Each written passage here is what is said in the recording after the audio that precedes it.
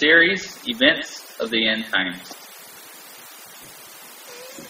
All right, I'll give you a couple of minutes while you are letting the children leave and you're getting your Bibles out. You're going to need them in the book of Revelation, chapter 12, right at the end as it moves into chapter 13. We are looking at the events of the end times, and our perspective is attempting to avoid two things: replacement theology, so that we keep Israel, both the people and the land, central to these prophecies and not usurp them into the church, and getting the gospel wrong by thinking that the gospel is going to change the world when actually the gospel is a calling out of the world to come alongside Israel in anticipation of the return of Jesus and the establishment and return of the kingdom to Israel.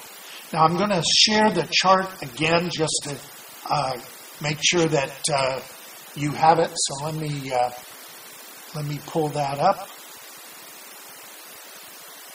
You should have this yourself. I just want to remind you quickly what we're looking at. I don't know what happened there. I just lost something. Let me try to fix that. There it is. Okay. We established that the last days, according to the scriptures, which will lead up to the day of the Lord, really began with the first coming of Jesus. And the apostle said, these are the last days, right? Now, the day is as 1,000 years. So I want you to remember and keep in mind, because it's very hard when you've been steeped in this, that the idea of a secret rapture, a disappearing act by the church, is not found in Scripture. It's found in Christianity, but not in Scripture. The gathering of the believing dead and those who are still alive and remain at the second coming will be visible, much as the ascension of the Lord was visible.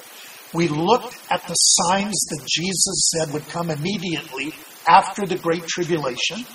Signs in heaven, the sun turning to dark, the moon to blood, and the stars falling. And signs in the earth, blood and fire and columns of smoke. As the wrath of God is poured out on the earth by the seven angels. We'll get to that later in the series. After that great tribulation, Jesus said that those signs would happen, and he places his return and the gathering of the believers with the sound of the trumpet, the living and the dead, after that tribulation. Now we saw that the events of the great tribulation begin, according to Jesus, with the abomination of desolation, what Paul calls the revealing of the man of sin, or the man of lawlessness. This event involves the Antichrist, or the beast, making a 7-year covenant with Israel. In the middle of that covenant, he will stop the temple sacrifice, and the false prophet, that second beast, will set up a living idol of the beast in the holy place with the claim that this one is God and alone must be worshipped. And Jesus said this would begin the Great Tribulation, and that those in Judea needed to get out of town rapidly because of the tribulation happening. And it will happen approximately 3.5 years. Jesus said those days would be cut short for the elect's sake. Now this beast will want to kill the sealed 144,000 remnant of Israel. He will not be able to. They're sealed both from the wrath of God and they are protected by God. You see that in Revelation chapter 12, which I hope you have read. Those who believe from every nation, tribe, and tongue, though, will be persecuted and martyred. And John sees both these groups in chapter 7 of his text. So let me get back to my reading here. So today we're going to look more closely at the beast, and more specifically at the mark of the beast, which is taken on the forehead or on the right hand, which is either his name or his number. And we're going to pick this up at Revelation chapter 12, verse 17. Now, verse 17 finishes a vision that John saw, where he saw Israel as a woman who gives birth to the Messiah, who Satan is trying to devour as the dragon, and he is caught up to God and to his throne. Satan then is kicked out of heaven and goes after Israel, but she is protected for a time, times, and half a time. Ultimately then, we get this statement that is made in verse 17. So the dragon was enraged with the woman, he's enraged with Israel, and went off to make war with the rest of her children who keep the commandments of God and hold to the testimony of Jesus. Now, this is important. He's going after the rest of her children who keep the commandments of God and hold to the testimony of Jesus. Among these are this myriad of martyrs that John saw standing before the throne, who had come out of this great tribulation, given white robes as martyrs in that context. So now we're going to take a look at a passage we looked at last time, but we need to look a little more carefully. That is Revelation 13. Verses 1 to 6 says, "The dragon stood on the sand of the seashore, and I saw a beast coming up out of the sea, having 10 horns, 7 heads. On his horns were 10 diadems, and on his heads were blasphemous names. And the beast which I saw was like a leopard, feet like a bear, his mouth was like a lion. And the dragon, that is Satan, gave him his power and his throne and his great authority. And I saw one of his heads as if it had been slain, and his fatal wound was healed. And the whole earth was amazed and followed after the beast. And they worshipped the dragon," they're actually worshiping Satan, "because he gave his authority to the beast. And they worshipped the beast, saying, 'Who is like the beast, and who is able to wage war against him?' And he was given a mouth to speak arrogant blasphemies and authority to act for 42 months. That's 3.5 years. Now, I want you to see that John sees this beast given his authority by the dragon, that's Satan, and he has one head that has been killed and then healed. Now, this is debated regarding the timing. I'll talk a little bit about it this time, but we'll talk more about it in another session. I want to pick it up at verse 7, because this is important. "It was given to him to make war with the saints and to overcome them. And authority over every tribe and people and tongue and nation was given to him. All who dwell on the earth will worship him, everyone whose name has not been written from the foundation of the world in the book of life of the Lamb who has been slain. He who has an ear, let him hear. If anyone is destined for captivity, to captivity he goes. If anyone is killed with the sword he must be killed. Here is the perseverance of the saints." Now, we saw this last time, but I want to underscore it. This beast, this Antichrist, will make war with the saints and overcome them. This is not a disappearing act of the church, but there really is a time when those who hold to the commandments of God and the testimony of Jesus will be attacked, and he will overcome them. He says some of them, some of us, will be taken captive, some will be martyred, and in that, in the being captured and in the martyrdom, there is a statement here about endurance. This endurance or perseverance and faith of the saints is critical. Now you remember, when we talked about Jesus talking about these things in Matthew 24 and in Luke 21, he specifically said, when this is going on, those who endure to the end, he means endure in their faithfulness, will be saved. By your endurance, he says in Luke 21, you will gain your life. Those who lose their life for my sake shall gain it. Now, it is those who aren't written in the Lamb's Book of Life who will worship the beast. So I want us to look at this chapter 13, beginning at verse 11. We picked up kind of where we were last week. Verse 11, he says this, I saw another beast coming up out of the earth. He had 2 horns like a lamb. He spoke like a dragon. He exercises all the authority of the first beast in his presence. He makes the earth and those who dwell in it to worship the first beast, whose fatal wound was healed. He performs great signs, so that he even makes fire come down out of heaven to the earth in the presence of men. He deceives those who dwell on earth because of the signs which it has been given to him to perform in the presence of the beast, telling those who dwell on the earth to make an image to the beast who had the wound from the sword and has come to life. And it was given to him to give breath to the image of the beast, so that the image of the beast would even speak and cause as many as do not worship the image of the beast to be killed. He causes all the rich, the small and the great, the rich and the poor, the free and the servants, to be given a mark on their right hand and on their forehead, and he provides that no one will be able to buy or sell except the one who has the mark, either the name of the beast or the number of his name. Here is wisdom. Let he who has understanding calculate the number of the beast. The number is the number of man. His number is 666. Now this second beast is, if you will, a false prophet. He will work miracles, and he will promote the kingdom of the first beast, who is a ruler, and he will set up an image of that beast in the holy place. That is the abomination of desolation that we have been looking at. He will require all to worship the beast and his image, and he will place a mark on the forehead and the right hand. That mark is the name of the beast, or the number of the name, and the number is given. That number is 666. Now, many have attempted to identify the beast, and to the present, they've all failed.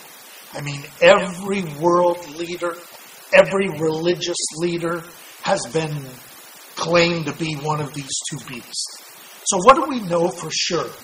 We know that a world leader who is associated with the destruction of the great harlot Babylon, which we will address later in the series, he will be given the appearance of having survived death. Now, there are 2 options here. One is by a resurrection or by reincarnation. Talk more about that later. He will establish a covenant with Israel to engage in temple worship, and then he will break that covenant, stopping the sacrifice, and he will go after Israel, who will not worship this image, and all the saints in that context. We do not know for sure who he is until he breaks the covenant by stopping the sacrifice, because Paul says that's the revealing of the man of sin. His name will be his authority, and his number is human, this 666. Now, I don't want to get into that now. We'll talk more about that later. He is satanically inspired and equipped to remove believers from the earth by their death. And he will largely succeed and then utterly fail. He is not a false Christ, though there will be many of those. It is unlikely that he will be an Israeli leader or considered a Messiah. Daniel's prophecy seems to indicate he is from a people who will come and overtake the area of Jerusalem. And he will confirm this covenant, giving Israel the freedom to engage in their sacrifices and worship. Very similar to what Rome allowed Israel to do during the time of the Second Temple. Now, more about that later. I want to zero in today on the mark of the beast. Verse 16 says that this false prophet will require all to worship the beast and to have a mark on their forehead or their right hand. Now, if you have been a student of prophecy, you know this is often described as a chip or a brand of some kind of tattoo that is on the hand or on the head that the bearer wears because they are faithful to this beast, and therefore they are allowed to buy and sell. Now, it's certain that technology presently exists to have a chip or a mark that can be scanned in order to buy or sell. So I have no doubts that some kind of physical reality is part of this prophecy. But there is something here that's much deeper. And for us, at a time where we are not in those days, at least in my estimation, we're closer than when we first believed, but I don't believe we're in the beginning of this yet. This deeper aspect is more important because it directly threatens you and me and our children as we come closer to the generation that will see this. Could be in our lifetime, but it could be in our children's children. You know, people have been waiting for this for a long time. So I want you to turn with me to Deuteronomy chapter 6. Deuteronomy chapter 6, beginning at verse 4. You're very familiar with this text. Many of you have it memorized. And I want you to see the parallel here. In Deuteronomy 6, chapter 6, verse 4, God says to Israel, "Hear, O Israel, the Lord is our God, the Lord is one. You shall love the Lord your God with all your heart, and with all your soul, and with all your strength. These words which I command you shall be on your heart." That means heart and mind, your inner person.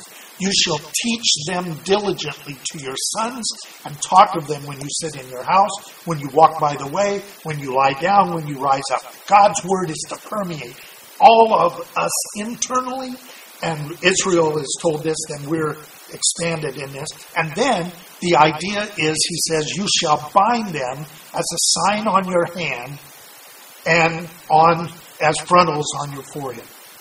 You shall write them on your doorposts and on your gates." Now, I want you to be aware of this. This passage is central to who Israel is. They are to bear in their minds and in their actions the commandments of God.